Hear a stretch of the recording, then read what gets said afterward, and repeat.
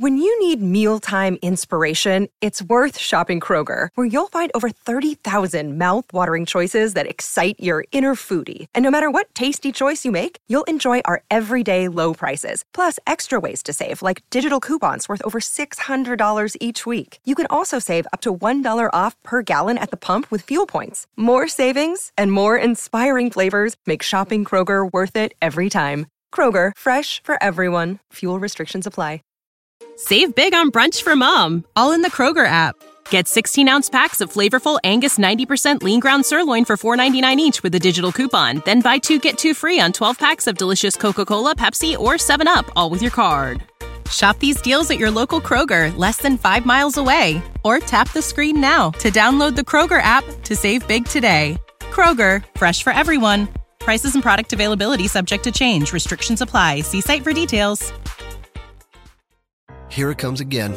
Lunch. Will it be the same old, same old? Or are you ready to take a vacation from the ordinary with the new Jamaican Jerk Turkey Sub at Firehouse Subs? Freshly sliced smoked turkey breast, craveably sweet mustard sauce, and a hint of Caribbean seasoning. Just $5.55 for a medium. Save time. Order the new Jamaican Jerk Turkey Sub on the Firehouse Subs app. Firehouse Subs. Enjoy more subs. Save more lives. Participating locations. Limited time only, plus tax. Prices may vary for delivery. Hello, everybody, and welcome to another edition of WrestleNomics Radio. I'm your co-host, Christopher Harrington. Joined from the state of New York, his Uber driver got him back. He was able to wrestle twice this weekend, but he still showed up for work today. He's none other than the no-cow, oh boy, hit soy himself, Mr. Brandon Howard Thurston. Brandon, how are you doing today? I'm great. Mookie's just eaten a delicious vegan protein bar. He's now energized. He's now in recovery mode from his rigorous workout that he had earlier when we were talking about WWE attendance. But the protein cells are rebuilding his muscles and rebuilding his brain. So we're really in a good place right now. I'm at I'm at Brandon Thurston's cage match page right now. Oh, are you? Where I learned that he is 170 centimeters and 81 kilograms. Wow. I learned that he is both a singles and tag team wrestler with 14 years of experience, and his signature move is the suplex. Uh-huh. Yeah. Is that true? Yeah, so I was doing it in Exploder. I'd still do it, but I don't know what my finisher... I guess my finisher is really an armbar now. But, the suplex, because we had a commentator at a time in ESW who sounded very much like Gordon Solie, I felt. So I wanted to hear him say suplex, so I named my finisher the suplex. And it does mention you've trained Frankie Feathers, the Silent Warrior, and Steve Gage. I would not say that I've trained the Silent Warrior. I somewhat trained Steve Gage. I somewhat trained Frankie Feathers, but they're not like they're all like pre-Grapplers Anonymous wrestlers, although they do come to Grapplers sometimes. Silent Warrior credits Robbie E., Pepper Parks, Blackjack Phoenix, and Brandon Thurston. I think he did a seminar with. Do you know who the Silent Warrior is? No, I've never heard of this person. A very nice guy. He's a deaf wrestler who has wrestled in Japan, I believe. He has been ranked in the PWI 500. I don't know how active he is now, but yeah, he's had some matches. Interesting. Okay. Well, you had some matches this weekend. You wrestled in probably Rochester, Brockport maybe, on Friday, and then in Erie on Saturday. Is that right? I wrestled on Friday in Brockport for Ron Falco Promotions, also known as IWF. And I wrestled Sean Carr in a street fight. Oh, this is great. I wrestled in jeans. So I took, when you wrestle in a street fight. I think I complained about that for the street fight that they were having with Joey Janela and Adam Page. Yes. And you responded to me, if you're going to have this many people looking at you, you're wearing gear. Yeah, if I'm Joey Janela and I'm going to be seen by the largest audience I've ever been seen by, I'm not going to do anything but wear my best gear. So I still wore my gear though, see. So I put on jeans first, then I put on my trunks over the jeans. And then I put on knee pads, kick pads, and wrestling shoes, and custom kick pads. Okay, not just generic off of high spots kick pads, but custom kick pads. And and I fought this street fight against Sean Carr from Binghamton, and we had a good match. There were caution signs involved, there was a moment where he threw me outside and sat me in a chair and gave me the kicks to the face in the corner of the guardrail, to which I, of course, responded by getting on the offense, putting him in the corner of the guardrail, and running the walker into his midsection. Oh my! So that was a unique offense, innovative offense that I was coming up with there. But he won in the end. It was a good, solid match.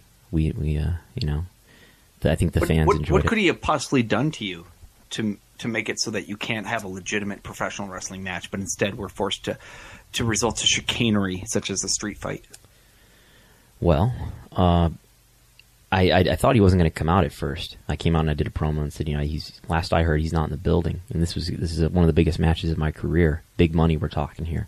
And I thought I was about to win by forfeit. So a lot of money on the table here. A lot of things involved. But, he did come out and surprise me, and which is really the only way that he was able to win. That's a good point. Was your neck healed? I understand you've been forced to wrestle several times with a bad neck. As I told the fans there in Brockport, I have a note from my doctor. My doctor said that I have to wear this neck collar as a precaution. Thanks, Obama. Yeah. So I had to wear it as a precaution, and a lot of people don't believe me that I'm really injured there. A lot of kids are in disbelief over this. They're not respectful. They should have to look at your medical records like I do before every show here. We do impact testing to make sure that you're ready. You have recall. Mm-hmm. And ability to remember what we're going to talk about in every show. That's right. But yeah, then you went to Erie the next day and wrestled in a multi-man tag match. I went to Erie the next day in the Patron Saints of Professional Wrestling, the Erie chapter. We were victorious over. Now the way it works, right, is that in a singles match, each of you gets to split the amount of money you earn. But in a 8-man tag match, that means each of you only gets 1/8 as much, right? We all have individual agreements. So. Oh, wow. Yeah. Wow, that must be a lot of spreadsheets there for the promoter to have to go through and cross-reference and then have all your direct deposit numbers so that he can take out the FICA taxes and then pay you. Yeah, who knows how that's really done, but yeah, I would say so. Good. And you were victorious, so you were able to snap your losing streak very quickly. Yes. Well, I also competed on Friday. I was in yet another improv competition, and I was not victorious.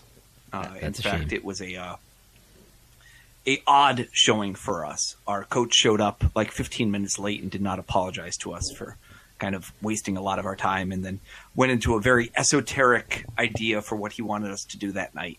Oh. And it was not well received by the audience. No. It was as well received as one can make it well received. Oh. But it was one of those where I enjoy doing the show because I think it's funny and it's fresh. And this ended up being artistic and archaic. What was his idea? It had to do with silent word gathering and scene generation, and just it was a lot of like in long form. A lot of times you have a structure for how you do a form. And the structure that we used for this forum was very weird. And so it's funny for the audience, but it's funny like, haha, this is weird, not like, haha, I find this enjoyable. Mm-hmm. And it's a little bit of a competition where you're trying to win the audience over. And so there's also a part of me that's just like, it's like going up and being like, I will do a magic square for this talent show. Do you know what a magic square is? No. What's a magic square? That's where you have a number like a 4x4 or 5x5, and you'll be like, yell out a number, and they'll yell it out, and then you'll create a square all around that number so that every direction, when you add up the verticals, the diagonals, or the horizontals, they add up to the same number. It's a magic square. Oh wow. Yeah. And you've used all different numbers all over the square too. Like you can't just write the same number over and over again. Mm. So yeah, it's an old timey mathematical trick that is not really that entertaining, but you could say, yes, it has a value because it's a thing. Mm-hmm. That's kind of like the form of improv we were doing. Okay. So I was a little disappointed in the end. And I brought my friend who normally does short form. And tonight she was coming along to do some long form. And I thought, this is going to be a real big pick-me-up for her. And she just like had a rough time with the coach. And it was just one of those where it's just like, yeah, that didn't go so well.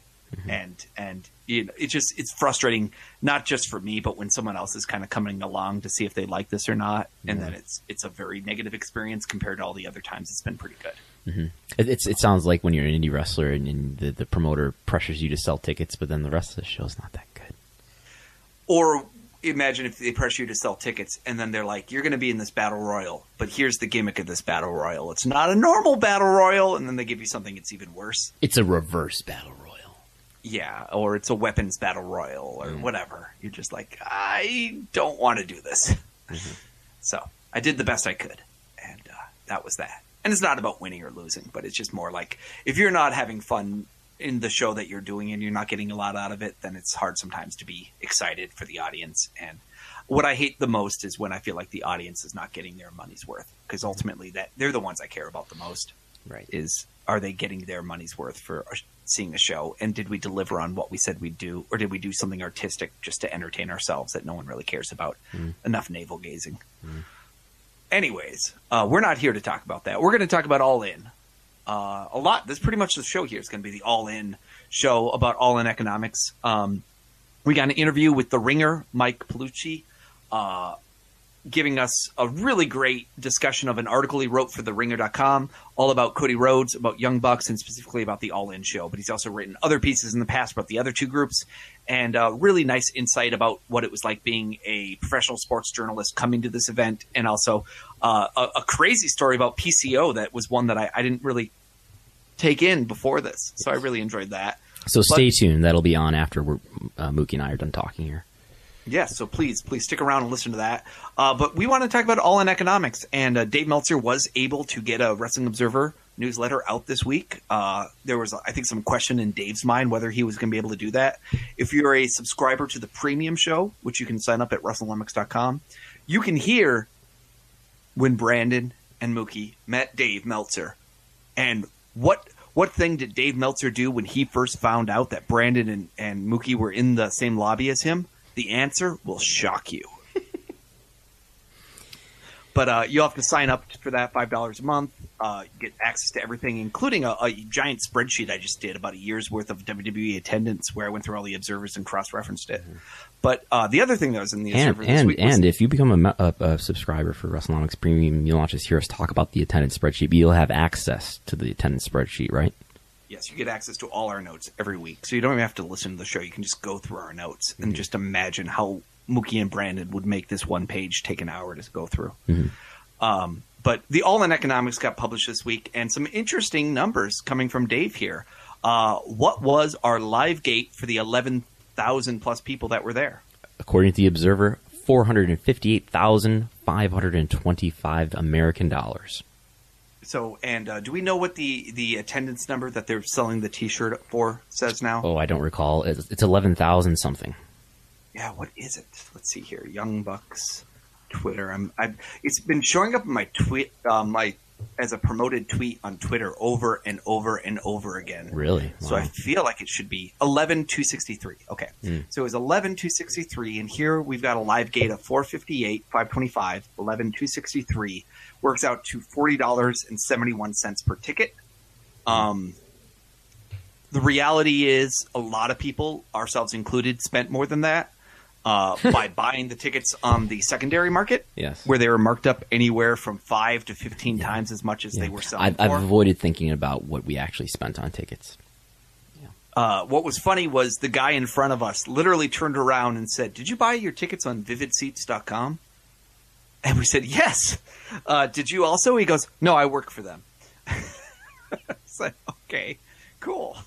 So yeah, VividSeats.com. They got us our tickets. I think it was cheaper than what StubHub and some of the other people were selling it for, and I thought it was worth it. I was really happy. We had terrific seats actually in the end. Yeah, I mean, as far as I guess like what connects with me most, I guess, as a wrestling viewer is now like not just great matches, which there were, but it was a historic show. I think this is a show we're going to look back on years from now and as a big watermark, threshold moment in wrestling history. So. And I'm just quickly pulling up WWE's 10K to say what their average ticket price is. Their average North American ticket price last year for the year of 2017 was $58.68. So that is meaning that this all-in show was maybe, let's see here, 58.68 was about 70% as much. Yeah. So tickets in theory could have been certainly what's that ratio? 58 over 40, almost 45% higher, probably almost 50% higher, and you would have still sold out the show, in my opinion. They could have, at the very least, they could have charged WWE pay-per-view prices for this. Yeah, I think so. Yeah. So that's going to be a lesson for them in All In too. But the answers there, 11,263 in the building, of which I'm sure at least 100 or more of those people were probably comp people. Between the Media Pass row and other people that were getting in through Conrad Steel or whatever it was going to be, because there was a couple of boxes there that I think people could kind of mill around in. Yeah, I think on Being the Elite, which is this 47-minute Being the Elite, where they show all this behind-the-scenes stuff about All In, which was very interesting. I think at one point Cody and the Bucks are sitting in the seats, and they're very insistent that there are no comps. No comps. Oh, really? Well, I think there were some media access tickets, and I know for a fact I spoke with at least 4 people that weekend who did not pay for their ticket. So I don't know whether that's an accurate thing to say. But merchandise, Dave wrote, every item sold out, no finite numbers on this. So just imaginary numbers. So I assume it was the square root of a negative number at some point. Someone's credit card triggered a null set error. But we talked about it. I had predicted going into the show that merch numbers were going to be enormous. 10,000 people, $50 a head. That's $500,000. That's more than the live gate. What does this mean? Every item sold out? I think what he means by that is every shirt that they printed Who's they? That was an all-in shirt or sweatshirt would have sold out. Which, again, that's an interesting claim because I still saw them being sold on Sunday. What does this mean, though? So everybody, I'm sure there were wrestlers at StarCast who still had some shirts left over. It doesn't mean that everyone, if you were there, you sold every item that you had? No, I think what they mean is every shirt that was brought to the arena, the Sears Center. At the venue itself, at the Sears Center itself. And when we walked in, there was this enormous line, and everybody thought it was like a meet and greet, or like, Mick Foley was handing out Sockos or something, okay. But it turned out just to be the merch stand. Okay, so this is not about StarCast yet. There were 2 merch stands in the Sears Center. Yes, only 2. Yes. Yeah. So, no, in fact, that's why I say, I swear at StarCast the next day, they still were selling shirts out in the middle of the lobby. Yeah, okay. And for instance, I know that the NWA came with a lot of T-shirts to sell, and Dave Lagana did not indicate to me that he had sold every one of his T-shirts. It said the Fight Network, or FITE, they, quote, grossed more than $1 million between StarCast and All In pay-per-view sales. So Fight was behind StarCast. Yeah, so I think that's important to kind of think about. So what does that mean? Well, $40 for All In.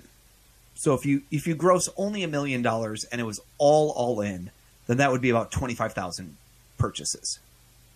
And if we consider that the StarCast event, while interesting, had a much higher price point and probably was, disproportionate amount of interest, you could maybe imagine 1,000 people buying StarCast at $100 and 24,000 people buying All In. So we're StarCast tickets. What exactly were they buying, though? They're buying access to certain meet and greets, and panels. So you could watch the Death of WCW panel and the Bruce Pritchard roast and the 4-Star Summit with Wade Keller and Brian Alvarez and Bruce Mitchell and Dave Meltzer. And does this include access to Cody and the Bucks and things like Marty Scurll's karaoke and all that, or is that a separate?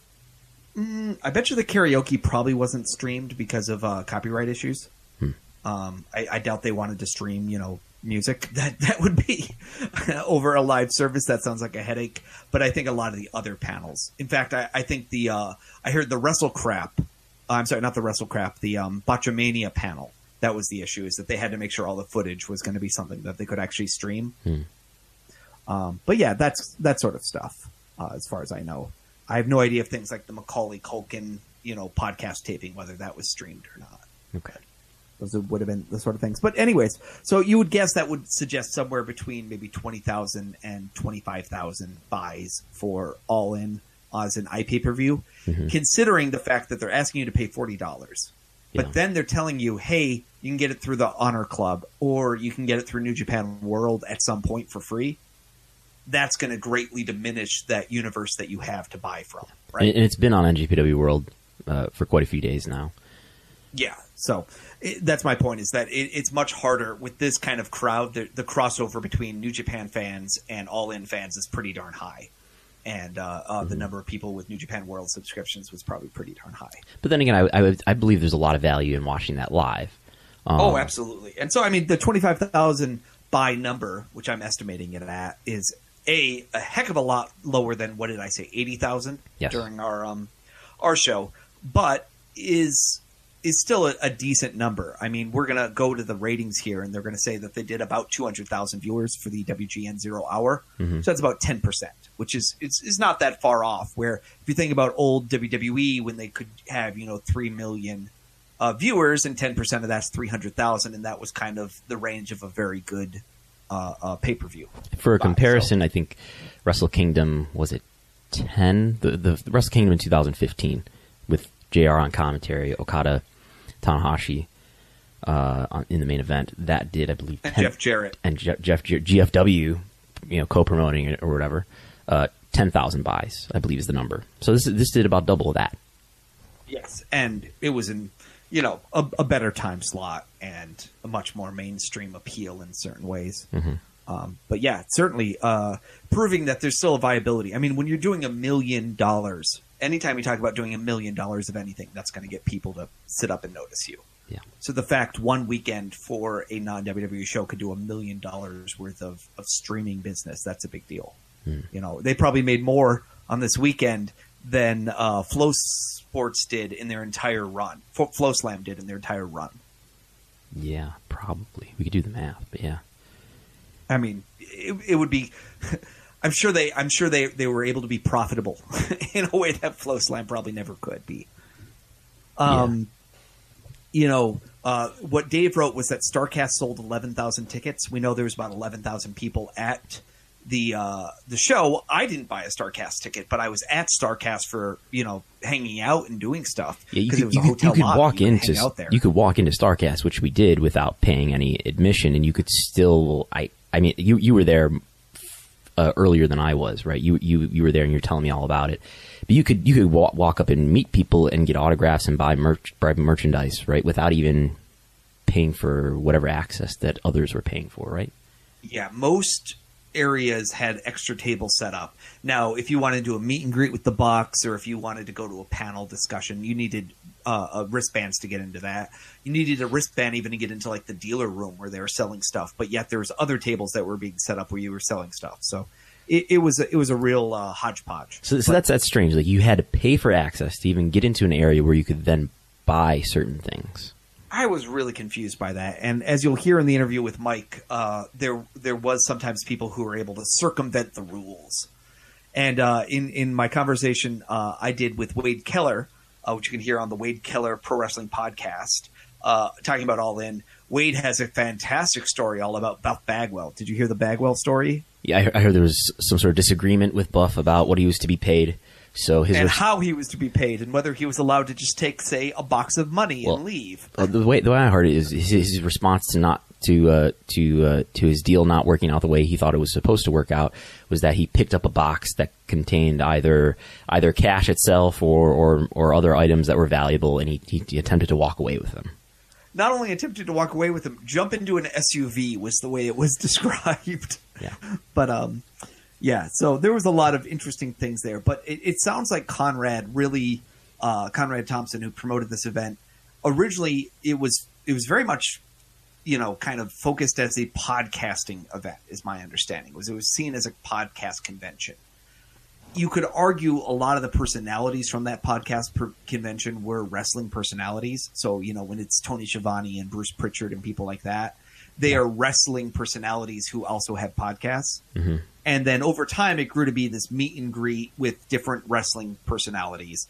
And then you could even say it pivoted a little bit from being a podcasting convention to more like a panel, more like a WrestleCon convention, where it's a little bit more focused on, meet the wrestlers. ICP is going to come and do something and so forth, and a little bit less of the, it's about you, WrestleNomics, being a focus here and meeting your fans, which is all right, because I don't think there's a viable economic model necessarily just for, hey, WrestleNomics is going to go podcast in a room and you can go meet them. Yeah. But at the same time, it kind of became all things to all people, which means logistically it became a nightmare for Conrad and Thompson, who had to go as far as setting up like kind of tents in the back of this hotel for there to be, people meeting there and have security at all hours to kind of look at everyone's wristbands and to have, meet and greet lines that literally were winding around the hotel lobby in such a way that we were podcasting and there would be like a line of people just kind of standing in front of us, just trying to wait to get to the next thing. Because you have to show up early and stand in line, and then there's different tiers of badges. So, did Platinum get called? I get to go into the Platinum room, and then for the weigh-ins, the room got too full, and so people were fighting over. Well, I thought I was guaranteed entry, but they didn't show up in time. And yeah, it was a logistical headache. I wouldn't call it a nightmare because I don't think it was a nightmare. It was a logistical headache. Same with food, same with drink. The bar wasn't open very late. And it was just the sort of thing where I think there's a lot of learnings. And I think originally Conrad might have said, I don't want to do this again. But I think I wouldn't be surprised if he did get talked into doing it again in the future. Or if someone else steps up and really says, hey, I learned a lot from that. Here's what I want to do. Anytime you're bringing in really divisive personalities in my mind, like a Bruce Pritchard or a Eric Bischoff. Russo was there too, wasn't he? I don't think Russo ended up being there. Okay. I don't think Russo attended, but I could be wrong on that. Or even a Dave Meltzer, where he's going to attract, strong feelings from people. Yeah. About what his role is in things. I have to say Dave was wonderful to us. I enjoyed meeting him. I always enjoy hearing him. Yeah. But I can understand people are going to have strong feelings, and they're going to have strong. But the fact that you are a journalist or media covering an event, and then at the same time you may not be getting paid and or generating revenue to be at that event, right? Because if you're a panelist on something that they're selling for pay-per-view, you're generating revenue for this event, and then you may or may not have had your hotel room paid to be part of this event. Yeah. You may or may not be paying to get into this event. Mm-hmm. Buying the tickets. You may or may not be paying to get tickets to All In. So I can understand how some people are going to say, well, this isn't fair. The wrestling media has been fully co-opted now, right? I hate this co-opted word. I think it's so silly because it pretends, there was ever a time that there wasn't, conflicts of interest in wrestling. A carny business filled with carny people talking about carny decisions. I don't see it as bad. Is this that much different from how other sports are covered? Or I don't know if you want to go away from sports, how other things are covered by media, like access. Well, I think listen to what Mike talks about in terms of how he acted and was treated. It's not uncommon to give journalists an area they're allowed to sit in and report on your event, and they do not pay for the tickets. And sometimes they do get access to talk to the performers. And that's just part of the deal that people seem to make around what it means to promote a show in this day and age. Whether it's a football game, which is a show, it's entertainment, or whether it's a news conference. I think it gets a little fuzzier when you're doing things like a Hall of Fame banquet, and then you're asking people to show up and you're selling tickets. I think in those situations, if you're asking people to generate money for you with your name, they for their time. And if that might mean maybe their accommodations are provided, that's fine. I think there should be more disclosure. And that's always what I've pointed the finger at a lot of people, is that they're very lazy with sourcing and disclosure. Yes. We were not. No one paid for your hotel. I slept on your couch. I paid for my hotel. I hope. Well, otherwise, I will probably get a legal action in the news. I mean, you paid for it. We paid for our own transportation there. Yes, I would say the people paid for it because through our Patreon at WrestleNomics.com, we received money, and I was able to gather several months of money for us to pay for tickets and hotel. We paid for our own tickets.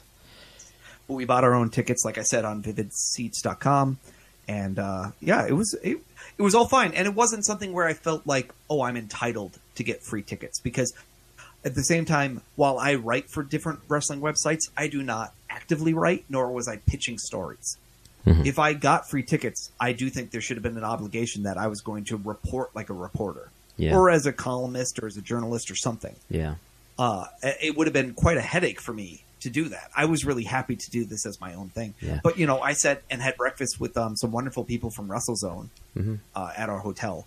And, talking about, I was there just, tweeting out play-by-play of some of these events. And I said, I bet you that's a lot easier than, actually trying to make sense of some of the carny things these people are saying on stage.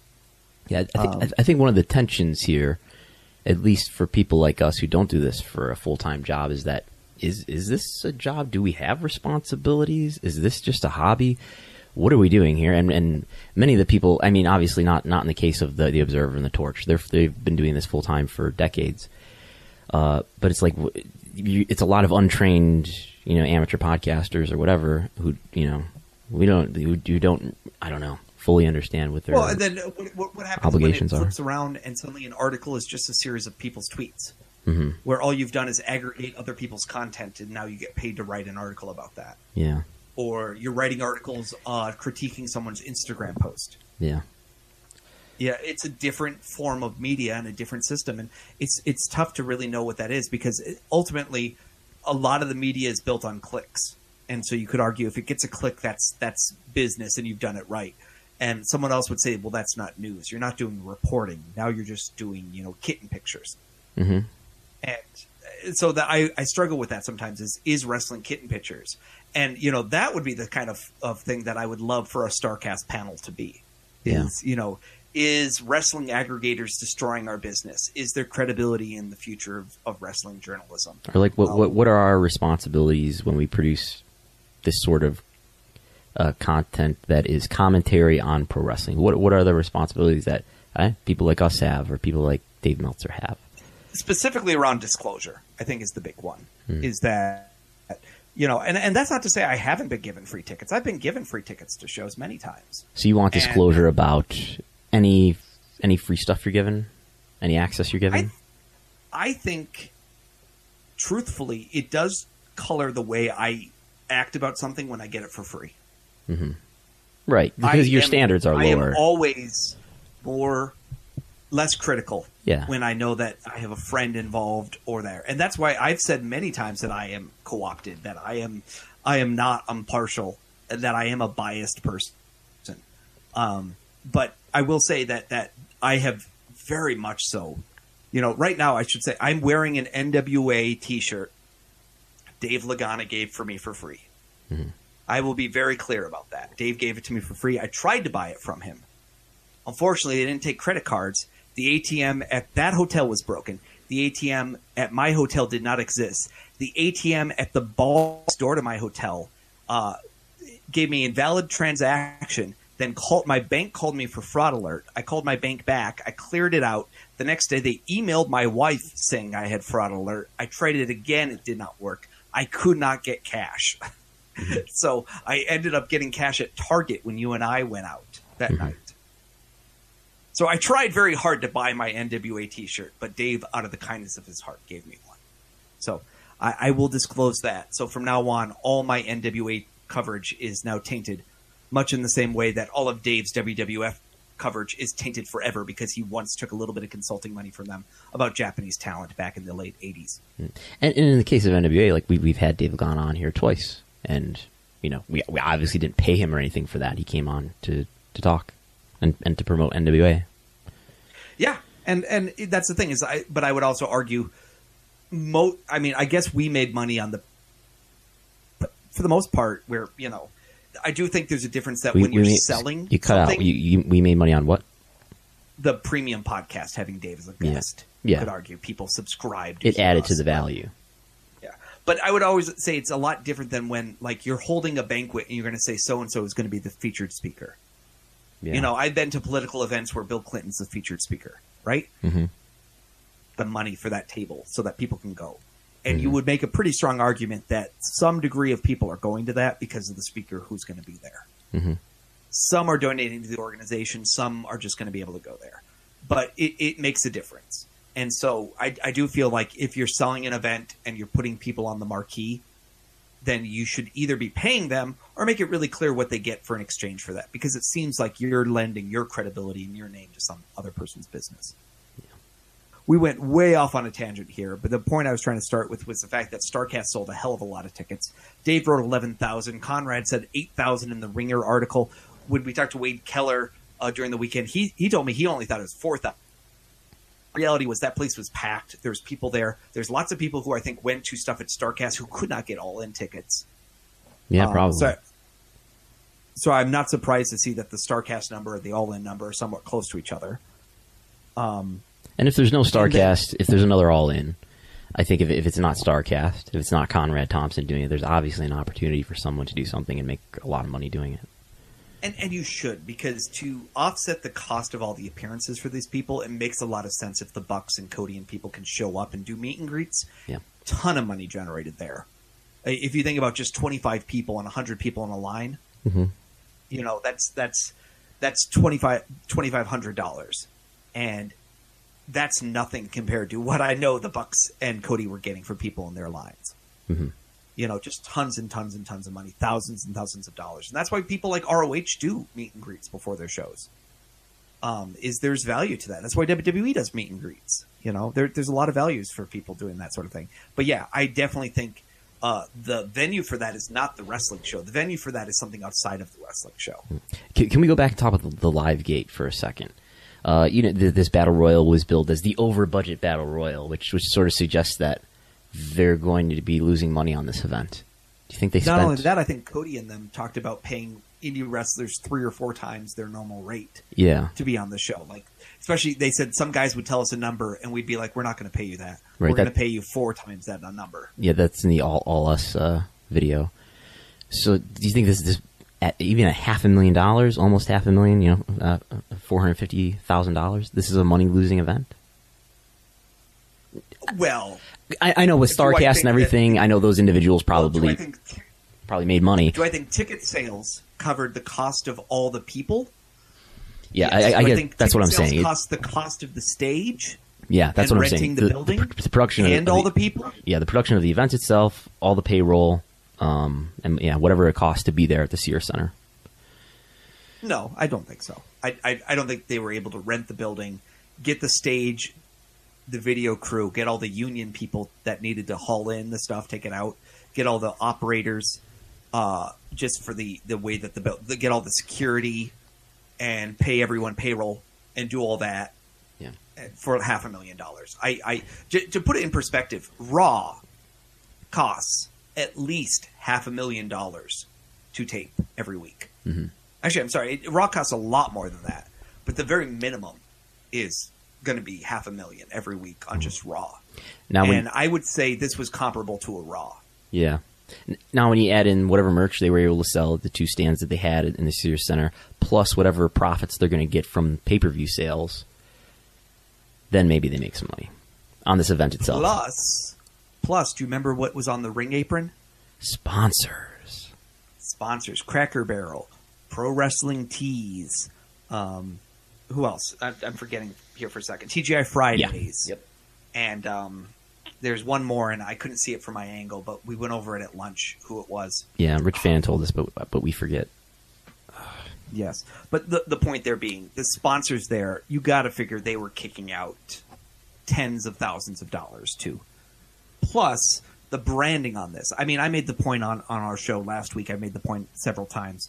It's an infomercial for these stars. Yeah. That they are the top people in the world. Yep. In addition, we know Ring of Honor had some role in this. We know New Japan gets a licensing fee and probably a royalty fee for every Bullet Club shirt sold. So, Hot Topic. That's the other sponsor, obviously. Yeah. So Ring of Honor shot the broadcast for them and probably had something to do with the pay-per-view transmission, right? Yeah, and Bullet Club gets a ton of money for New Japan, so New Japan gets something out of it. So it's one of those where I'm sure there's some costs that were greatly diminished by the fact that they had sponsors paying for things and whatnot. And then overall, yeah, I think they made money on this deal. They'd be fools not to make money on this deal. The fact that, they had 10 different versions of meet and greets with the wrestlers so that you could, smoke cigars and go to a viewing party and go do this and go do that. Right. Those are different ways that you can pay guys in other forms. So the Bucks and Cody made money not just from running the show, but from StarCast and all these meet and greet events. Yes. Plus they upped their buzz and their value enormously because this event was such a success. Let's pretend the event was a massive failure and they lost $500,000. Okay. Mm-hmm. So if each one of them loses $175,000 after all expenses are done, you're going to tell me that next year they can't go to WWE and say $75,000 more onto my contract? Yeah. Any one of them could erase the debt that this event would cost in a single contract thing, let alone combined. So, no, it would be super easy for them to cover the cost, even if I believe they lost money on this. And I think I don't think they. With the talk of everybody's contracts expiring, Cody and the Bucks at the end of the year, maybe Kenny Omega. I think WWE's in a position where if they're going to get them, they're going to have to pay multiple millions of dollars for each of them. I think they have to pay more than $1 million. I don't know, multiple millions. Yeah, that's more than $1 million is multiple millions. Yeah. I should say, I think that the value they have is they could reasonably expect that money that high would seem unabsurd to me. Yeah. And this event, you never know what WWE is going to say is absurd or not absurd. Because do I think they'll make more than $1 million in a year? Yes. Do I think they'll write on a piece of paper, I guarantee you'll make $1 million a year? I don't know. Because WWE was always loath to do that, to give anyone $1 million downside, except for their very top guys. However, I think that the game has changed. Yeah. And do you think that the independent contractor employee issue might be at play here too? Well, obviously, as far as guys, pay my expenses, they know what they want, right? They know that they want to work so many days a year. And if you're the Bucks and you're beating your body up, you're very particular about how often you're working. If you're Kenny Omega, you're very particular about how much you're working. And WWE doesn't really write a lot of contracts where they cap the number of days that they're going to use you. And so that's going to be a hard thing to kind of have to put out there to say, here's how I can make us sound like a better deal, is working conditions are going to be the X factor in what it takes to woo this talent, in my opinion. Mm-hmm. So maybe expenses paid? Because we think, no. We think a Ring of Honor is probably paying some road expenses. Yeah. Do I think WWE will? No, I don't. I just don't, because WWE opens itself up really, really badly if they start paying road expenses for certain guys. Yeah. Because at that point, then you pretty much have your leverage in to say, "Oh, I'm not an independent contractor. Here's proof." Because that's one of the things that they can go back to and say, "Well, we don't pay for your tools. We don't pay for your travel. We don't pay, this way or that way." In certain cases, they pay for the airfare, but not the cars. Unless they're willing to, food. Unless they were willing to just convert everybody to employees anyway, but probably not happening in Vince's lifetime. Yeah, I mean, we talked about that all on the show before. I got a great article from I think it's a pro wrestling legal scholar from 2005 talking about independent contractor that I'm going to be reading through. Actually, my wife was saying she had read the article and she cited it in her paper about trademarks. But there's arguments to be made on both sides, but I don't think WWE would ever jeopardize their entire independent contractor status just to sign the Young Bucks. The Young Bucks are cool. They're not that cool. This is not John Cena on the independents. It is cool. They're a big deal. They're not that big of a deal. They're not non-wrestling mainstream celebrities. They're not The Rock coming back. Yeah. If you could get The Rock to come back 52 weeks, or Ronda Rousey, if she, who knows what deal Ronda Rousey ended up with. Yeah. My guess is no matter what, WWE would just say, can't we just move it to the money that we give you and not make it part of we pay for your travel? Yeah. If they have smart lawyers, that's what they'll keep doing, is say, we'd rather pay you $5 million a year and you're in charge of buying your own RV than we buy you the RV. Yeah. Pro Wrestling Tees says they did, quote, just under 500,000 in T-shirt sales. Interesting point, because Pro Wrestling Tees, you wonder, does that include all these indie wrestlers? Does that include, is there any variance of the Bullet Club stuff that is not with Hot Topic that's with Pro Wrestling Tees? But in general, $500,000. I have no idea what a T-shirt costs. I'm guessing maybe $20 to $25. So that's probably 20 to 25,000 shirts. Yeah. And if you figure there's 11,000 people there, plus another 3,000 maybe that went to just StarCast, but not the event. I'll just come up with a random number. You know, you're thinking about it, that it's still more than a shirt a person. Yeah. And what that really says to me is, you know, most people are buying 2 or 3 shirts if they're buying shirts, which goes back to my original point, which was the live gate versus the merch number. If you figure 500,000 in T-shirt sales and 500,000 on live gate, they're pretty much equal. Yeah. And then that's not these even tickets, counting as we all know, the these stuff that people probably spent. And then the tickets were way underpriced, which is kind of what they wanted. And you know, Rich Thomas made a point to me that, you know, we're getting to the point where wrestling is beginning to compete with vacations. I want to go to Disney. Should I spend it on going to the StarCast weekend, or should I go to Disney World? Because you're flying, you're staying at a hotel, and you're making it a 2 or 3 day immersive experience. Pro wrestling is becoming tourism.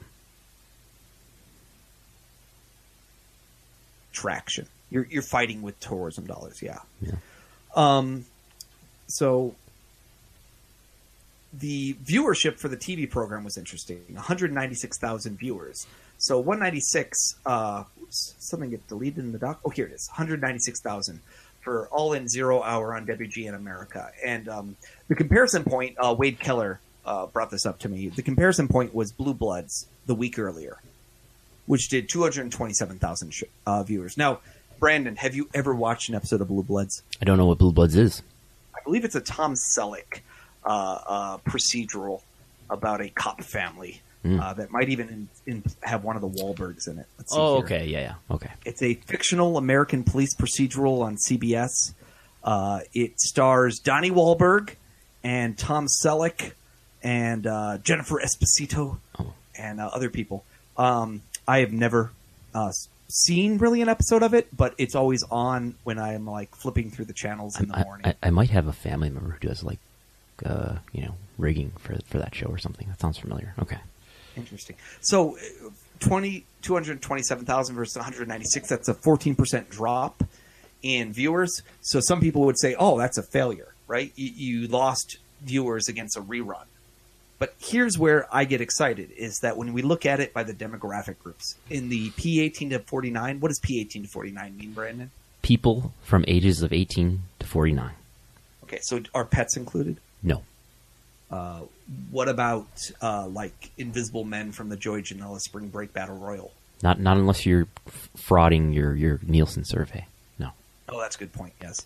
But even that, it's not even a written survey, right? Because we get these so fast. I talked to someone who works with Nielsen once, and it's something you connect to your TV, so it picks up some sort of code that's in the broadcast that not audible to human ears.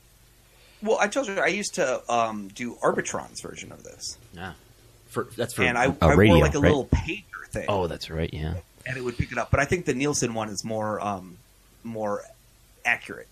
Yeah. Let's put it that way.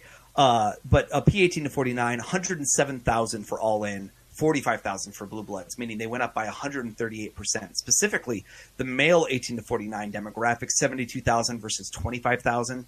So 188% improvement, almost tripling that number, 25,000 going up to 72. You have and this in raw numbers of viewers, not just a rating, huh?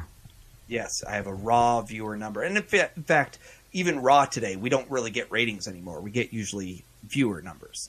We get viewers. What I'm saying is, so on Showbuzz Daily, you get a viewership number, which is a number of people who watched, but then the demographics on Showbuzz Daily are broken down into a rating, which I think is like the percentage of so take this entire demographic group. This is what percentage of that entire demographic group that you got. Got it.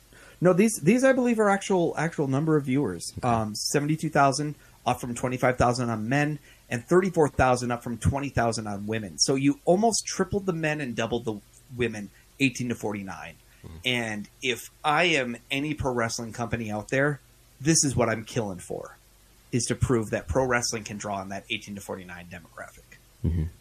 And so the non-18 to 49 demographic dropped from 89,000 down from 182,000 on Blue Bloods. You know, I expect Blue Bloods to be one of those shows that really skews pretty old, you know, the 50, 60, 70-year-old type demographic. Yeah. But here you get a younger demographic coming in. I think this is wonderful numbers for them. because almost any TV station, if you said, "Hey, what if I could double your double your female and triple your male audience on this 18 to 49 versus this other stuff?" Yeah. A lot of them are going to say, "Tell me more." I don't know if they're going to say, "Yeah, I'm willing to shell out $20 million a year," but they're all going to say, "Tell me more." And so as a proof of concept, it's pretty good. Now, 200,000 viewers does also show a little bit of the limited accessibility of this, right? We're not talking Raw's 3 million. We're not talking SmackDown's 2.5 million. We're talking 10% of that number. Not even 10% of that number. Like 6 or 7%. Yeah, exactly. So it is a niche of a niche. But it's also WGN America, not a great time slot for a 1 hour, one-off show. But I'll take 6% of whatever Raw or SmackDown's annual payment is from NBC Universal or Fox. So if SmackDown is getting 205 million, 205 million times, like give you 6%, and then you're going to get 1 hour of that. I'll take 6.1 million. Yeah. 1 hour. Right, divided by 52 weeks. I forgot to do. So it'd be $118,000 a week, which would not actually be probably enough to even cover a normal house show. But it would still probably be more than what Brandon Howard Thurston is getting today in his job as a, I'm going to guess, freelance firefighter. Something like that. How much money? $118,000 a week. Yeah, I don't get that much. If you did 1/52nd of a $205 million SmackDown show divided by 2 hours, times 6%. Yeah, my direct deposit is a little bit less than that. Then $118,000 a week. Yeah. Okay. But what if you only need to do like Being the Elite episodes, and then you do like a big event once a month? I mean, you want me to estimate how much it would cost to run a show like that? Well, sure. Let's assume that $500,000 is about the cost of taping a show 12 times a year. It's $6 million, so you need to do $6 million. I mean, that's the very, very, very simple math. You can subtract out the value, the live gates to make that number less. But, ideally, your cost of doing television should be offset by your TV rights, not having to dip into your attendance at all. Mm-hmm. And in fact, it should be a lot more than that, right? WWE wants to operate at 40 or 50% margin on television, not at a 5% margin or 2% margin. Yeah. So, but anyways, just if you were to ask me ahead of time, what should you want for television numbers? My answer would be you'd want a really good 18 to 49 demographic. You'd want to show that wrestling can reach young males, and you also want to show that women are not indifferent to wrestling. And I think all of that was said in this WGN broadcast. So if I was Ring of Honor, if I was New Japan, if I was Cody and the Bucks, I think this is a success in your cap that you can bring and shop around in Hollywood. As an eyeball test, like we were both there at Sears Center, a lot of men between the ages of 20 and 40. Some women, but mostly men. The vast majority were men between the ages of 20 and 40, I would say. We joked about making a scavenger hunt list. And one of them was going to be find two women here by themselves. Yeah. And ironically, like I remember when I was sitting at the StarCast Hotel, these two women came up and they were talking to each other and they were going through all the wrestlers they met. And, Marty Scurll did this and this happened. And they were very excited. So I kind of knocked off one of my own scavenger hunt things. So I do actually have to say the perception that it's all men is completely incorrect. But I would still say this was still one of these situations where if WWE today is at best 1/3 women, this was at best 1/5 women. Yeah, there were even a few women at the Observer Q&A. A few women even by themselves. Exactly. And, I don't mean to stigmatize. It was more just I was thinking I've been going to Observer events for a while, and it is diversifying a little bit here. Yeah. And I like seeing that. I like seeing one woman just said, I don't know anything about women's wrestling. I don't like WWE's women's wrestling. I don't care for the way that they portray women. They sexualize it very much. And the storylines are very shallow out there. Yeah. And they're like, well, you should check out Stardom. And, you could make arguments because there's always both sides of almost any federation out there. But for sure, Stardom presents it as much more of a athletic competition. Mm-hmm. And it's exciting. And same thing, you and I have talked about what is some things that New Japan does. And in some ways, New Japan sexualizes some of the wrestlers much more than even WWE does. The men. Some of the men, yes. Yeah. WWE, I don't. Yeah. It's there's some magazines where the top end New Japan stars is like virtual dates and things like that. Yeah. Yeah. But. And of course, there's the DDT magazines where like Kenny Omega and Kota Ibushi are like pretty much naked. But yeah. Or just like the whole like Juice Robinson getting over to the women thing where they were talking about in New Japan. Yeah. That he was becoming a little bit of a dreamboat. Right. Not a Technicolor dreamboat. No. Not Jimmy Olsen. That would be something totally different. Yeah. It would. But yeah, I think all in overall, I do think they made money on the deal. I do think that they, in their desire to make this indie credible, they turned down some money. And what I mean by that is that this could have been co-branded in a lot of different ways, and they made the choice to do that. I think they recognized that it would harm the story, that this is kind of a DIY empire. If this was Ring of Honor all in, all over it. If this was Ring of Honor all in, it wouldn't have as much buzz. It would injure their ability to make it seem like it's three guys out there against the world. And does that say something about Ring of Honor, like that they're not a cool enough brand that they couldn't have done this?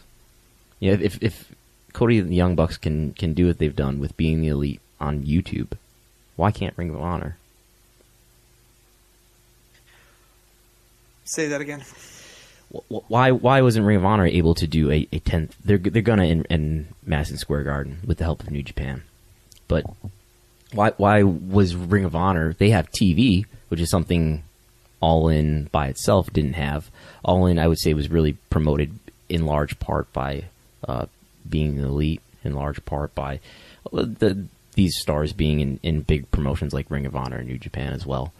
But well, I would still say, to me, I joked that this weekend was WrestleMania. The first 2 days was Bullet Club Mania, and to a degree, I think this was Bullet Club Mania. Mm-hmm. This was in much more. I think I don't put the indictment so much on Ring of Honor as I put it on New Japan. New Japan's inability to draw 10,000 is more surprising to me, because I would argue almost everything that they were giving you here, you could have gotten it on a New Japan show of the most poignant points. Yeah. I don't think having Jay Lethal there sold a ticket. No. I think the bigger deal was people like Rey Mysterio, and who else has been trying to get Rey Mysterio on their show? New Japan.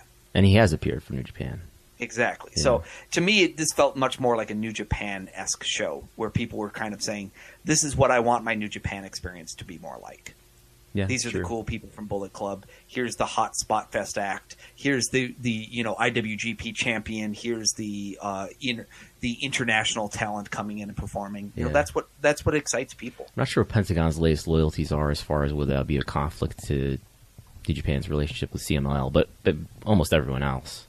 Yeah, exactly. But Phoenix I was and including Bandito may Penta be in the affected sense by of that. like, but yeah, New Japan sells itself also a little bit with, the fact that they have what are the lucha shows called? Fantastic Mania. Fantastic Mania, exactly. Where you're also selling the idea of saying, well, isn't it exciting to see international stars in our promotion? Mm-hmm. So I don't put the blame so much on Ring of Honor as I put it on New Japan, kind of trying to do their Long Beach thing and getting halfway to the mark, drawing 6,500 people or whatever to Cow Palace. Mm-hmm. And that would be the only thing that would give us pause when we think about, should All In 2 be in Southern California or something? Yeah.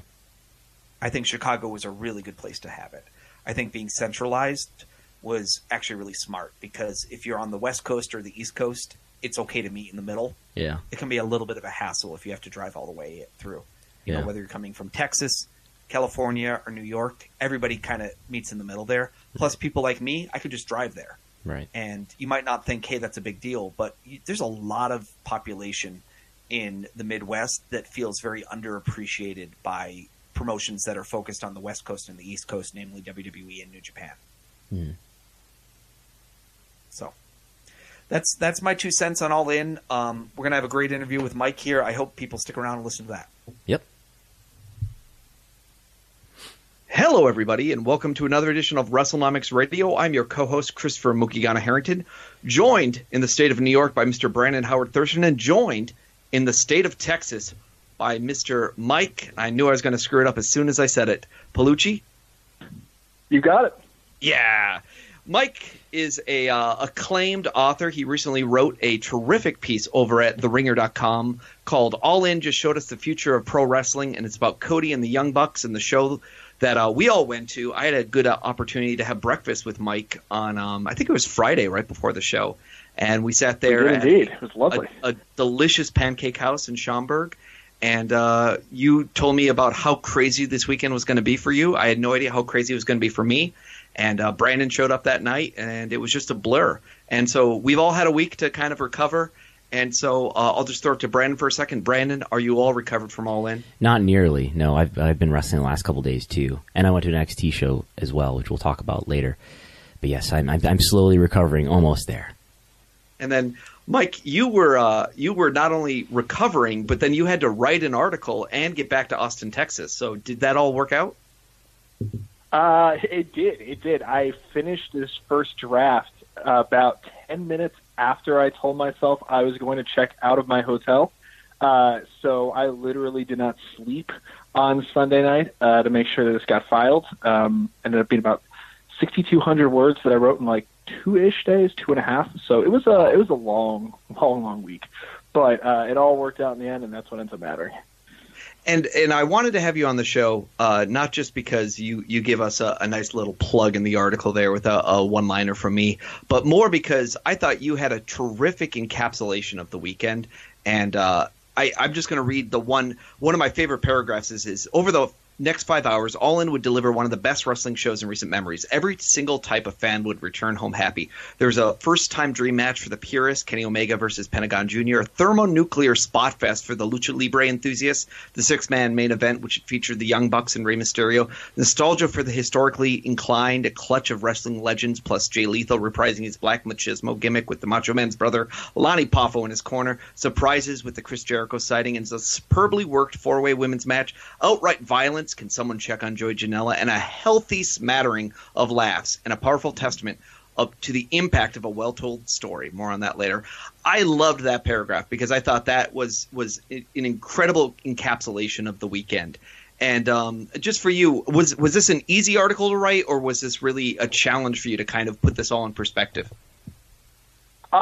It was, well, first of all, thank you for the kind words, and I'm glad you dug it. I really was remiss not to work the penis druids in there from my man Joey Ryan. It was, I mean, I knew kind of what I wanted to do going into it. I kind of had, especially just from talking with a few folks before the show, it became very obvious that people believed, in particular, that being the elite had such a huge impact on this happening. So I knew I needed to do something with that. I knew just from what I saw from the outside, it was very obvious that this show was made possible by collaboration within wrestling companies that wouldn't have been possible even 2 years ago. So I knew I had to have something on that. I knew there'd be an intro. I knew there'd be a conclusion. I didn't necessarily know I was going to write as much about Cody as I did until I was in the building and I was there for that match at Nick Aldis.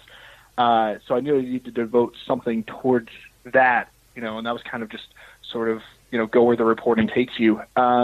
I would say overall, I mean, it's tricky because, that for me, that's a full-length feature that I might report and write over months or weeks, and I did it in a few days, so that's hard. In some sense, it's a little liberating just in the sense that you kind of have to make sure that perfect isn't the enemy of good. I knew no matter what happened, this had to get done and had to get done in a very short amount of time, and I think that let me get out of my own head a little bit. My editor, the great David Shoemaker, I kind of, when I filed the first draft to him and I hadn't slept, and so I'm sitting there, I'm like, oh God, there are so many little things in this piece that I really need to polish up and clean up, and I hope he doesn't hate it, and then he, when I got off the plane back in Dallas, he texted me and he's just like, hey, this is fantastic. And I'm like, oh, it can't be. Yeah, are you sure? And then after I had slept on the plane for an hour, which was enough to at least give me some kind of energy.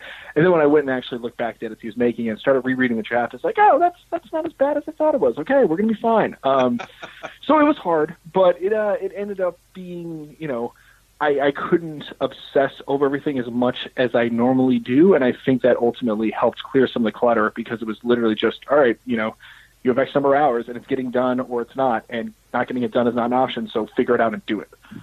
So this was not the first time that you've written about some of these characters. You had a terrific piece about Cody Rhodes. I just was reading through it again today, and I was really blown away by the level of detail and access in that piece, where you really go into the death of Dusty Rhodes, you go into the relationship between Cody and his dad, and a little bit about his failed dreams on its side with the acting and everything.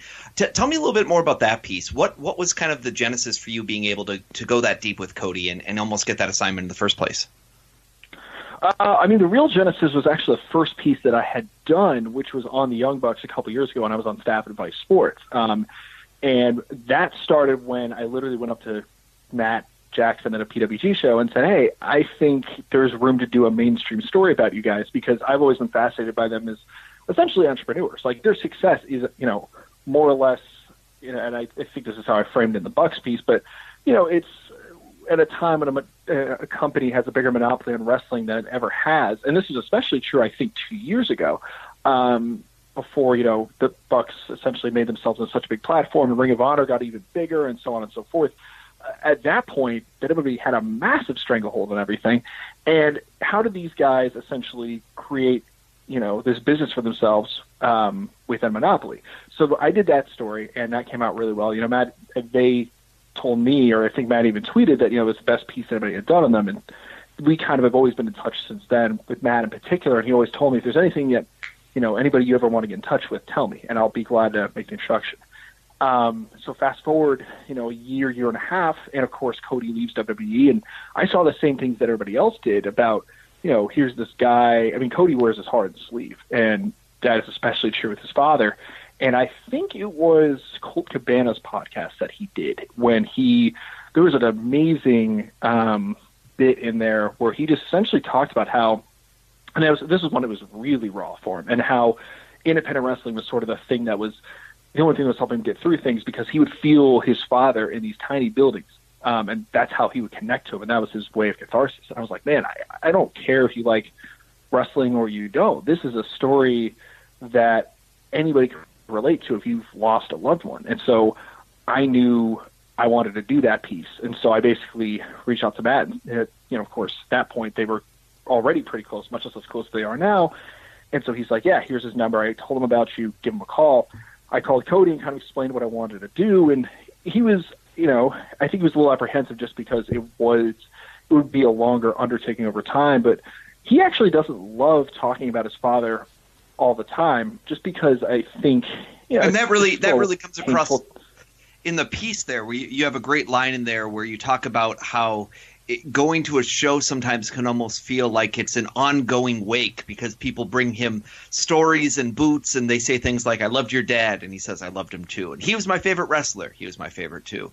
And that is painful, I'm sure, where it's everyone coming there and just kind of talking about this person who's not in your life, and how you're there in the middle there with that kind of strange, like, well, you have emotions about it, I have emotions about it, and we're here at my place of work, and we're not even talking about me and what I'm doing here. And it's not that it's disrespectful, but it's just that it's tough, because you're constantly pushing me back to this place. So I'm sure he doesn't love always talking about Dusty, and that comes across too when you say he doesn't like to introduce himself as the son of Dusty Rhodes. He did that, for his one OVW show or whatever, and then kind of after that decided never to do that again. Yeah, and so, the thing that made him say, all right, I want to do it, is he felt that other people, if the story was told correctly, other people could get something out of it, that it'd be, a message for some other people who had grappled with loss. And so ultimately he agreed to it. And so I started reporting this when I was still on staff at Vice. I went to, and given everything that I just mentioned and that he had said about how it was the tiny shows where he felt closest to Dusty, I basically told him, I was like, I want to go to the smallest southern show you have. So I went to Newport, Tennessee, which is like population, it says in the piece, but it's like population 7,000 like 4,000 more or less. Yeah. Okay, 7,000. There you go. It was small. It was real small. And so that's where we talked for the first time. And then we made plans to reconvene at Long Beach for the first G1 show that New Japan did last year. And in the meantime, I talked with Brandy at the show, and then he gave me his mom and his sister's numbers. So I had spoke with them, and I really, for whatever good I did with the story, it doesn't happen if Cody and Teal and their mom Michelle don't trust me the way that they do, and they don't open up the way that they do. They made the story, not me. They were the ones who really, wanted this to be told, because I think they felt, Teal especially had told me she felt that nobody had done it the right way, and nobody had really talked with them and heard it from their perspectives. And, that's all I wanted to do, was just listen and kind of empathize and kind of communicate their version of events and the way that they felt this happened. Absolutely. And I thought that was why I could tell that this was not someone reporting from afar. This was someone who had a chance to actually talk to the family and get some insight, where they talk about washing the body and things like that, where you're like, that's very intimate details to share with a stranger. And so I thought it was just that part still stays with me. And 8,000 plus words too. So you must have been working on this piece for quite some time. That one, yeah. I mean, what happened was, so I got laid off along with most of my Vice colleagues last July. And so it was kind of a deal where at that point, you go back to the freelance grind and you're like, all right, well, I need to start making money. I need to start getting work and moving pieces. And, the one saving grace was I was so busy with Vice. I had so many stories that had a ton of reporting into them already. So I'd actually put it aside for several months. I had spoken with Cody in Long Beach probably 2 or 3 weeks before we all got laid off. And then I didn't touch it again until right around the new year, because I was doing so many football and baseball pieces in the fall. And then that's when I started revisiting it. And then, a few follow-up phone calls just to kind of clarify everything. Most of the reporting had been done by then. And then I wrote it in the span of a couple weeks. And, and all the credit in the world to David Shoemaker, because a lot of people wouldn't let somebody writing for them for the first time, and I should say credit to Sean Fennessy and everyone at the Ringer, who are above David, and sort of saying, all right, let's trust this dude to, write a wrestling story that's really long. Because the average, a lot of verticals and a lot of outlets might not trust readers to get it. And my thing was just, look, and I structured it the same way, I think within a few paragraphs you'll realize this is just about a father and son. It doesn't matter what they did. They could have been, baseball players or basketball players. The impact would be the same. And so they never gave me a word count.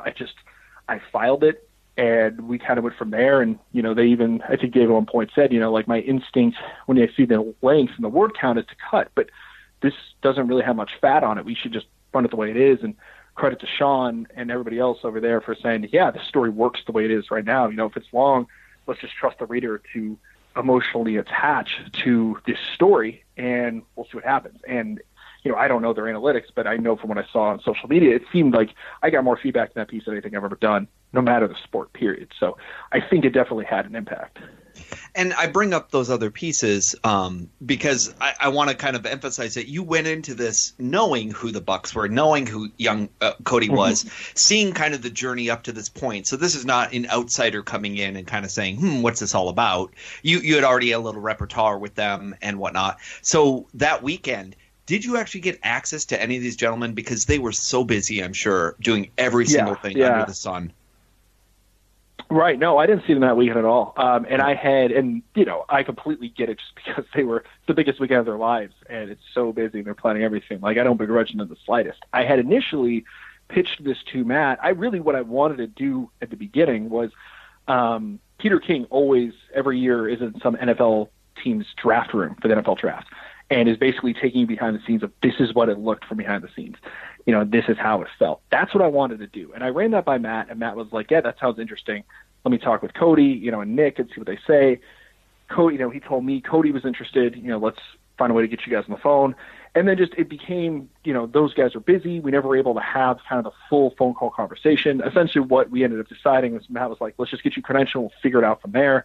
And then we never really were able to figure much out beyond that. They just ended up getting so busy. I didn't see any of them that weekend. So I kind of had to improvise. And I said, all right, well, we know there's going to be a story about All In. And credit again to David and everybody at the Ringer for up front, basically saying, look, whatever the access is, we know you're going to tell a good story. Don't freak out too much if the access isn't what you thought it would be. Let's just figure out a way to tell a great story that nobody else is going to be doing that weekend. Whatever form that takes, that's fine. And so a lot of what ended up coming of this, I kind of, like I said, before I got on the plane to Chicago, just from what I knew, and then making sure that I caught up on every single Being the Elite, every single 10 pounds of gold, every single All Outs. I was sitting in my living room, binging YouTube videos to make sure I had everything fresh in my mind. I kind of had the general conceit going in, but then when you actually get on the ground, you just sort of have to make it happen. And so everything that you see in that story was a combination of, I was credentialed to the event, but I didn't have any time with, the Bucks or Cody. I wasn't credentialed for StarCast, but there were plenty of people who were kind of just floating the hallways you could talk to. There was a couple of rooms I ended up sneaking into that I wasn't necessarily wristbanded for, but, what's the point of being a journalist if you can't figure out how to creatively get access? And so everything that you read is a combination of, Matt and Cody's voices in the piece was material that I had left over from the Cody story in the spring. I had, guys like Colt Cabana and Chris Daniels I had spoken with for other pieces before, and I had their numbers, so kind of set that up ahead of time. I talked with Conrad Thompson.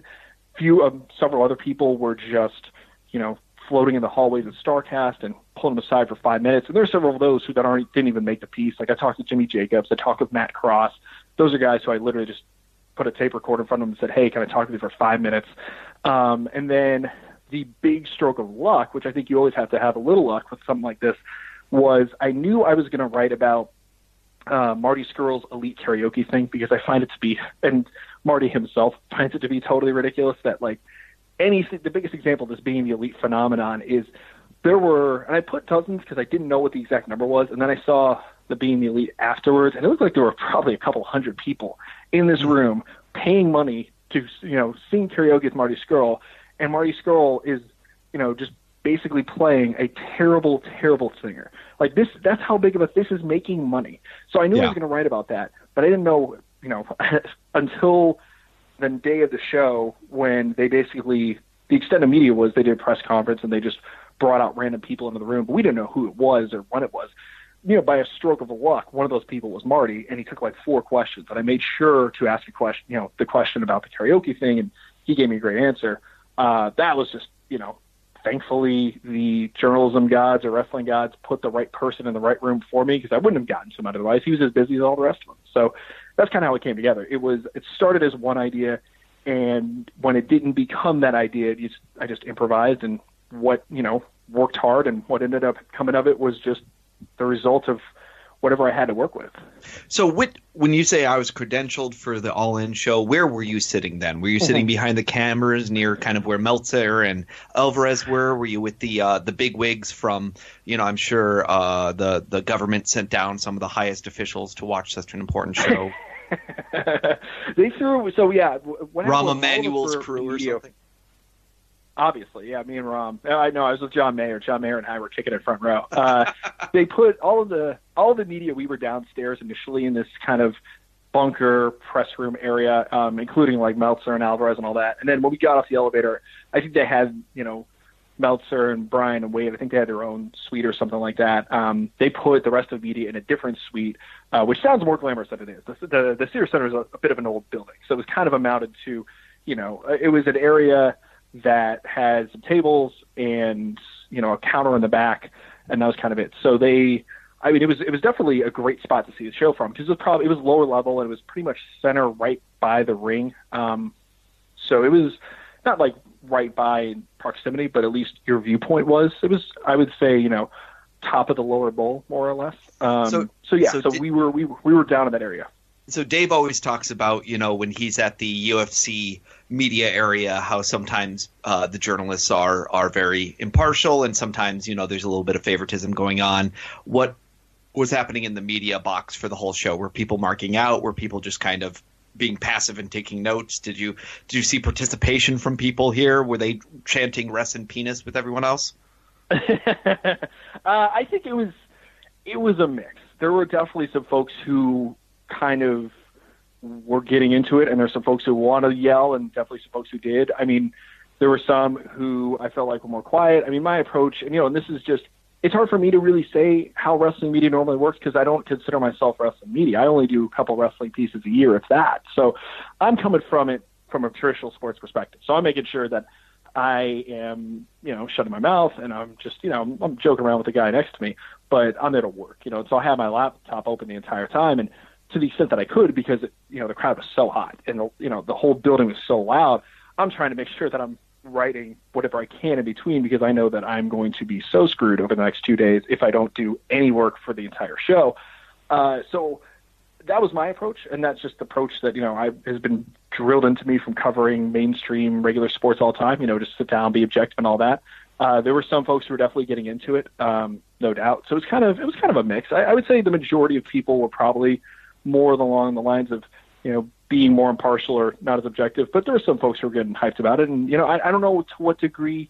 I think people, I saw on Twitter the ensuing debate over the next few days about how wrestling media should act, and I don't know. I don't know if it's my opinion necessarily say one way or the other. I just knew what felt right for me, and so that's what I did. Even though, a very good friend of mine and his wife were, in the crowd in the stands, and I told him afterwards, I was like, man, I wish I was just sitting there drinking beer with you guys. I could have enjoyed all this, because it was one hell of a show. Yeah, I think that I've been seeing a little bit of that soul searching going through wrestling Twitter here, and a lot of people kind of trying to make the rules up as they go along. And of course, I do think that there's some pretty good standards that have been set by media and other fields that you can kind of build upon and say, well, this is how you're expected to act in these other venues in sports, whether it's an artistic, going to see a play, or whether you're going to see a football game. There's some amount of decorum that is kind of been established over the years, and also in terms of what you're expected to kind of do as part of your observation and participation in the show. I would say I came to the show, I watched it like a fan. I chanted, I clapped, I cheered. Whereas Mr. Brandon Howard Thurston, who's probably going to unmute himself now that he's heard his name, he was like a statue the entire night, where he would stand up to see, and he would sit down, and he would clap 3 times at the end of a match. But I don't think I heard a single cheer or cry from him as he studied the entire events. Isn't that right, Brandon? Yeah, well, I don't know. I feel like, I don't know, as like a wrestler, I feel funny, like freaking out. But yeah, I stood up a lot. The people in front of us stood up a lot, so I had to stand up a lot. But no, I had a great time, and I enjoyed the show a lot. We rode the elevator down, and this guy gets on the elevator, and he's wearing like a kind of a red lucha shirt. And so it was unusual, because everyone, of course, is dressed in black. And so I said something to him like, "Oh, you no black shirt today." And he's like, "No, not right now." And he had a suitcase with him. And he's just like, "What are you guys up to?" And Brandon answered and said, "Oh, we're going to do this, and then we're going to go to the show." And then I was like, "What are you going to be doing?" He's like, I gotta go to the show. Yeah, it's like 1 o'clock. Call time's at noon. He was going to be in the Battle Royal later. Yeah. It turned out to be all ego Ethan Page, right? Yes. Yeah, I did not recognize him. I'm a big fan of all ego. And it was really idiotic on my part, because I've been in enough wrestling locker rooms to know that everyone has a suitcase, and he was a big guy getting on the elevator, and I don't know why I didn't put 2 and 2 together. But we were in the other hotel. We weren't in the StarCast hotel. So I guess just in my mind, I didn't think any of the wrestlers would be staying there. So I don't know why I didn't think of it, but it was just rather comical when I was just like, "What are you doing today?" He's like, "Well, I'm going to be on that show you just mentioned." So there are times when I'm completely out of it, and that was one of them. But yeah, I had a great time at the show. I really enjoyed it, and just like you said, I don't think if I wasn't taking notes contemporaneously, I would not have been able to remember, and I still don't remember all the things that happened and how it felt and what it was like. Were you surprised by the reaction of any of the matches, specifically the Cody-Nick match? Was that maybe a little hotter than you even thought it was going to be walking in? I mean, yes, mostly because that was one of the hottest crowds I've ever heard. I mean, that was the biggest thing that I was trying to capture, and that was, on Sunday night when I was writing the piece, I talked to Shoemaker for a bit, and I was just like, I told him, I was like, that's the section that I got through the setup and then the actual match. Like, I hadn't taken notes, but like, I didn't know at that point. I was like, I got to figure out how I'm going to describe this and attempt to capture this, because it felt different. And I wrote this, but it felt like the urgency of it. It felt like something from a different time. And what made me think of that is, if you go back, and I think it was a few weeks ago, I was hanging out with my dad, and we were watching like some old matches on the network, and you see how high, just how crazy those crowds were. And it's really just any sporting event from like, I don't know, the 80s or the 70s. You see the crowd, and it just feels like they're so into it, because there's nothing. I think it's just that there are no cell phones. There's nothing to distract them. You were there, and you were 100% present, and everything means so much. because there are only so many things that can bring the world together at that point in time. And this crowd really felt like that. So I think for me, when I think of, what shocked me, you got to give those guys, you got to give David Lagana and everybody at NWA so much credit, because this was a match that, nobody cared about the NWA title a year ago. And then to see what it became, where people were so into it, that, I guess I knew it was going to get a reaction. I didn't know it would feel quite the way it felt, where it felt like a special match. And the reality of it was, like, if you actually watched the match, it was fine. It was probably a bit overbooked. They didn't need to give they didn't need to maneuver so much to give DDP a spot to do a diamond cutter in the middle of this World Championship match that was supposed to feel like a classic. But it didn't really matter, because it just totally, the story that they were telling and the urgency that it had, it all transcended the individual parts of the match, and that's how you have something special. So I would say that was a big one. I mean, I'm trying to think. I knew that they'd be hot to begin with, and they kind of reacted, I think, that way for most matches. So I'd say, yeah, in terms of strictly crowd reactions, that was the one that surprised me, because I knew they'd get into it. I didn't realize that they would get that into it, or that people would make it feel that way, but they did. And I think some of it too is the fact that they, this is something that I noticed. It was after Lagana had told me, we're not promoting this like a wrestling match, call us a fight. They didn't expressly say boxing match per se. He mentioned Mayweather and Conor, Conor McGregor. Yeah. And so then it kind of clicked of just, I was looking and I was like, oh, these are all things that people do in a boxing match. If you have your way in, you come to the ring with your entourage, you have Earl Hebner do a very, I don't know if they told Earl that Earl had to talk and do like a Judge Mills Lane sort of speech, after the ring announcements, but they did that. And so it felt like a different type of event than your normal wrestling match. I thought that was genius the way they promoted it, because it felt bigger in a sense. And all of these gambits together created this match that felt very special. Absolutely. And Brandon and I had done predictions before the show. And I made some rather ludicrous predictions about Nick retaining. And I just remember, like, a minute into the match, Brandon just looked at me and he said something like, do you want to change your vote now? Because we're just like... I think there would have been a riot. I think there would have been a riot if Cody didn't win the NWA title that night. The crowd would have turned their back, for sure. It was like, oh, there's no way this is not going down with Cody walking away with that belt above his around his waist tonight. So that was a really interesting match. And I've said this probably in every conversation about the show I have done, but just the juxtaposition of that match followed by the Adam Page Joey Janela match with the Joey Ryan return, the Penis Druids, and I was like, this is the vision of the Bucks and the vision of Cody coming together and like hitting each other face on, and the fact that crowd was willing to basically accept both. Now, over the past week here, I've heard more people groan and say, oh, I didn't like it. It would maybe embarrass to be a wrestling fan and this and that. But in the arena, all I can say is I did not sense resentment and fear and doubt. It felt like acceptance that, yeah, that's wrestling and this is all in the same universe, even though you could really feel this was the Bucks' kind of crazy wrestling vision. This is Cody's classic wrestling vision, and yet you can put them side to side, and this group of people was willing to accept both. And I thought that was meaningful, because you do have that challenge where, like, yeah, ECW, I know you used to watch ECW back in the day, they would be like, oh, we're going to do some lucha and we're going to do some hardcore. And people were like, I'm into this. I get it. It's both things. Right. But it's sometimes hard to have a promotion where you're doing a little bit of A and a little bit of B, and people say, oh, this is all part of my world. This isn't like I'm just here to see the old guys, or I'm just here to see the cruiserweights. I really appreciated that about the show. What got cut from the piece, or what was something maybe you would, if you had more time to work on the piece about the weekend, maybe you would have gone in more depth, maybe more about StarCast and kind of whether that turned into be what it ended up being, or what would you have wanted to focus on? I think some of it would be just what you said about delving into some more of the actual show. I knew that I wasn't going to have any time to really do that, and that's really why that paragraph that you wrote off the top, that's why I threw that in there of, all right, well, I have to describe something about the show, so we're just going to get this over with off the top.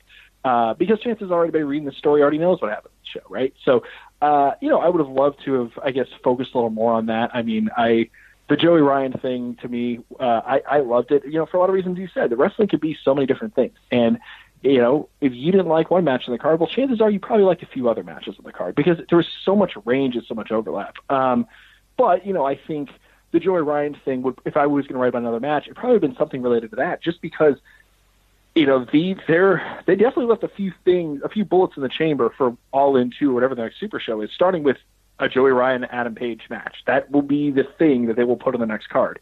And if there was anything that Being the Elite really built to, and then took it over the top, it was that. That was their big, long-running storyline. The last month or so, they put in more with, Marty and Okada, for instance, but this was something they had been running with for so long. But besides that, it's funny, when you asked, I know earlier this week we were talking, you mentioned you were asking me this, so I went back through all my notes, and I was like, I think I got a lot of it, a lot of what I really wanted to tell. I think it was pretty much mostly in the piece. Except for maybe the PCO. I really wanted an excuse to reference the bizarre show that PCO put on the first night in AEW in the hotel lobby. No, it was at the hotel lobby. He was just, they set up a stage right in the middle of the Hyatt, and I can only imagine, and I believe he has done this show before, and it's super impressive and awesome. But I can only imagine if you are a normal Hyatt resident coming in for the weekend, and there were some of those. There was a group of like a Singapore Air stewardesses that were like staying at the hotel, and I was like, oh God, these people. Oh, yeah. So imagine you are one of these Singapore Air stewardesses. You were confused by a lot of things, justifiably so.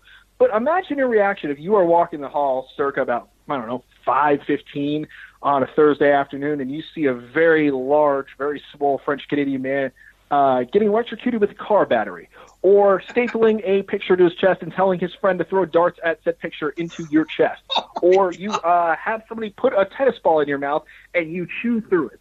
Imagine what your reaction might be with this out of context, because quite frankly, even within relative context, I was still a little perplexed by why this was a thing. So I really wanted a reason to reference the great PCO in there, and I did not have a chance. But hell of a show, guys. Hell of a show.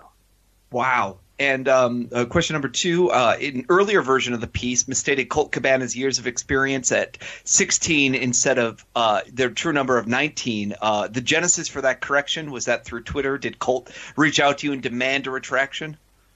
It was not a demand. He was more giving me shit because he knows me. That was literally, it was probably like 3:45 in the morning. I was very tired. I was going through Wikipedia, and I went through the summary early career, and I see 2002, when in fact on the right rail there is debut date something 1999. That was that was, and that's on me. That's a goof that I should have caught, and I didn't. And fair play, man.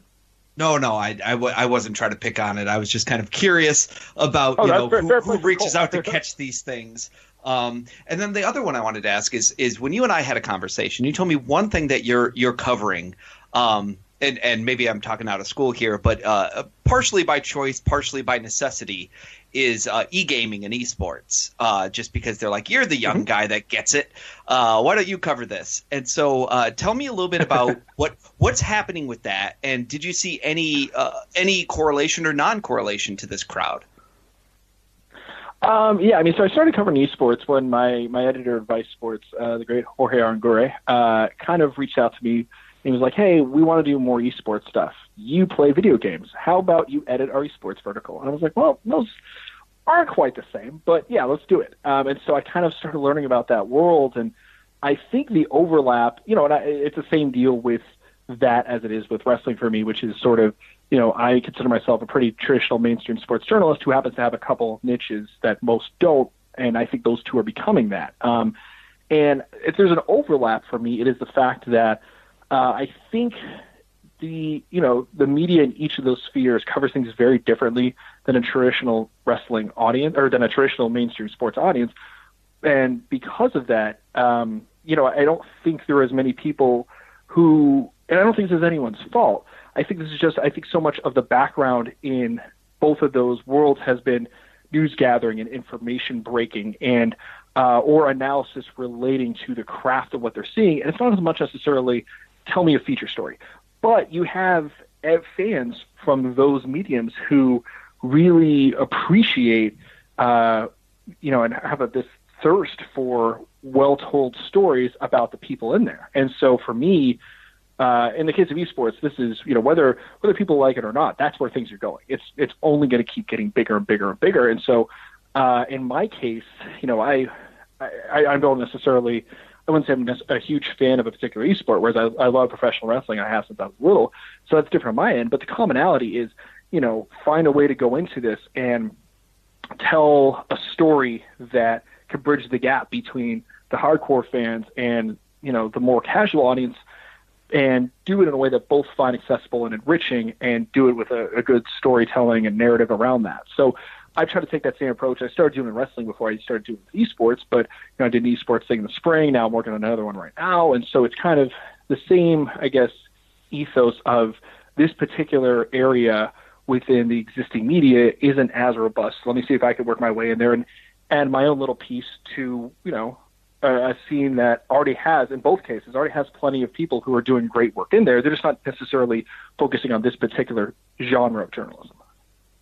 And our last question, and I'm going to let you go. All In 2, where do you think it is?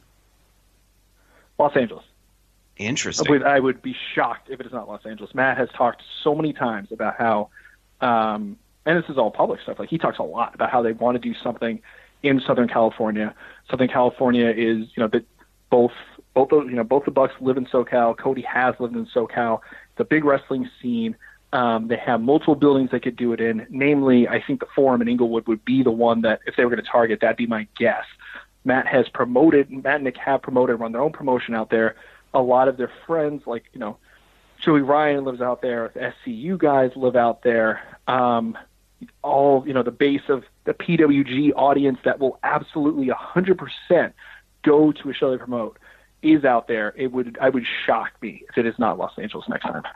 Well, you heard it here, WrestleNomics Radio. This has been interview with Mike Paolucci. He's writes for The Ringer. He just had a fantastic piece all about All In, showing us the future of pro wrestling. The biggest independent show of all time took place on Saturday. Here's what it means to the wrestlers who created it, the fans who cheered it on, and the industry it's disrupting.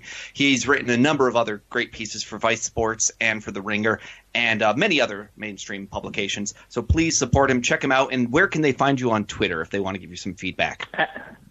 At Mike Likes Sports, all one word, because I'm not going to expect any of you to spell my crazy Italian last name. Wonderful. Well, Mike, thank you so much for joining us. Thanks for making time, and really glad we had a chance to get those delicious pancakes in Schaumburg.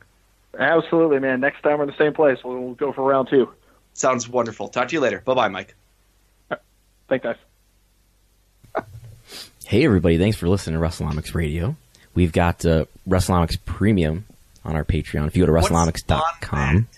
What's on that? I went to an NXT show, and I'm going to talk about my experience at the NXT show here in Buffalo, kind of what it was like just a few days after going to All In, which had 10,000 people in it. But the NXT show was cool, too, and it was sold out, so we'll talk about that. And then how'd you get a ticket if it was sold out? Well, I'm co-opted media, so, we get access now. You do get access. Brandon's got a video, Heart Intensity in the Cell, talks about cardio, from the wrestling school, from Grapplers Anonymous. Check it out. Mm-hmm. Really good content there. Plus a man with a crazy-looking beard. Mm-hmm. Mookie talks attendance numbers. I go in depth about some of the studying I've been doing about WWE over the last 12 months. And if you're a wrestling aggregator, this is your week to sign up. Free content. Free, $5 a month, WrestleNomics.com.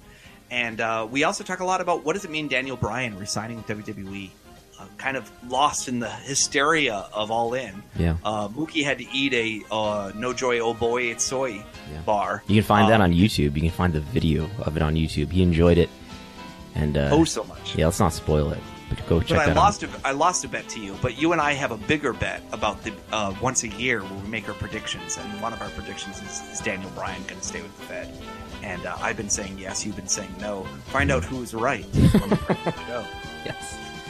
Breaking news. And a lot of other good stuff. You can find me on Twitter at Mukigana. You can find Brandon on Twitter at Brandon Thurston. I did a guest spot on Wade Keller's podcast this week.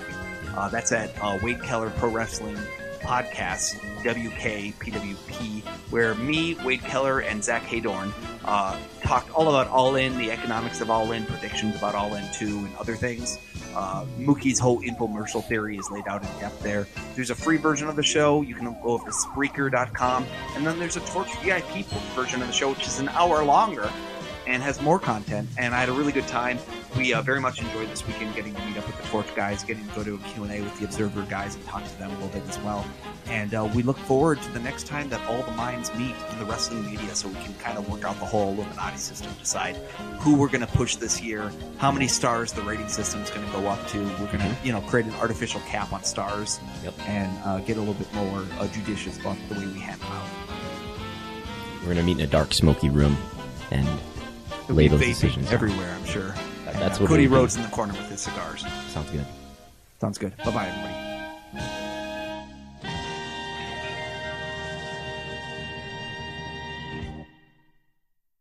In a world of 1 million wrestling podcasts, there is a new shining star with great interviews, analysis, music, and me, Matt Kuhn, on total engagement. Go to any podcast platform to listen today. When you need mealtime inspiration, it's worth shopping Kroger, where you'll find over 30,000 mouth-watering choices that excite your inner foodie. And no matter what tasty choice you make, you'll enjoy our everyday low prices, plus extra ways to save, like digital coupons worth over $600 each week. You can also save up to $1 off per gallon at the pump with fuel points. More savings and more inspiring flavors make shopping Kroger worth it every time. Kroger, fresh for everyone. Fuel restrictions apply. Save big on brunch for mom, all in the Kroger app. Get 16-ounce packs of flavorful Angus 90% lean ground sirloin for $4.99 each with a digital coupon. Then buy 2, get 2 free on 12 packs of delicious Coca-Cola, Pepsi, or 7-Up, all with your card. Shop these deals at your local Kroger, less than 5 miles away. Or tap the screen now to download the Kroger app to save big today. Kroger, fresh for everyone. Prices and product availability subject to change. Restrictions apply. See site for details.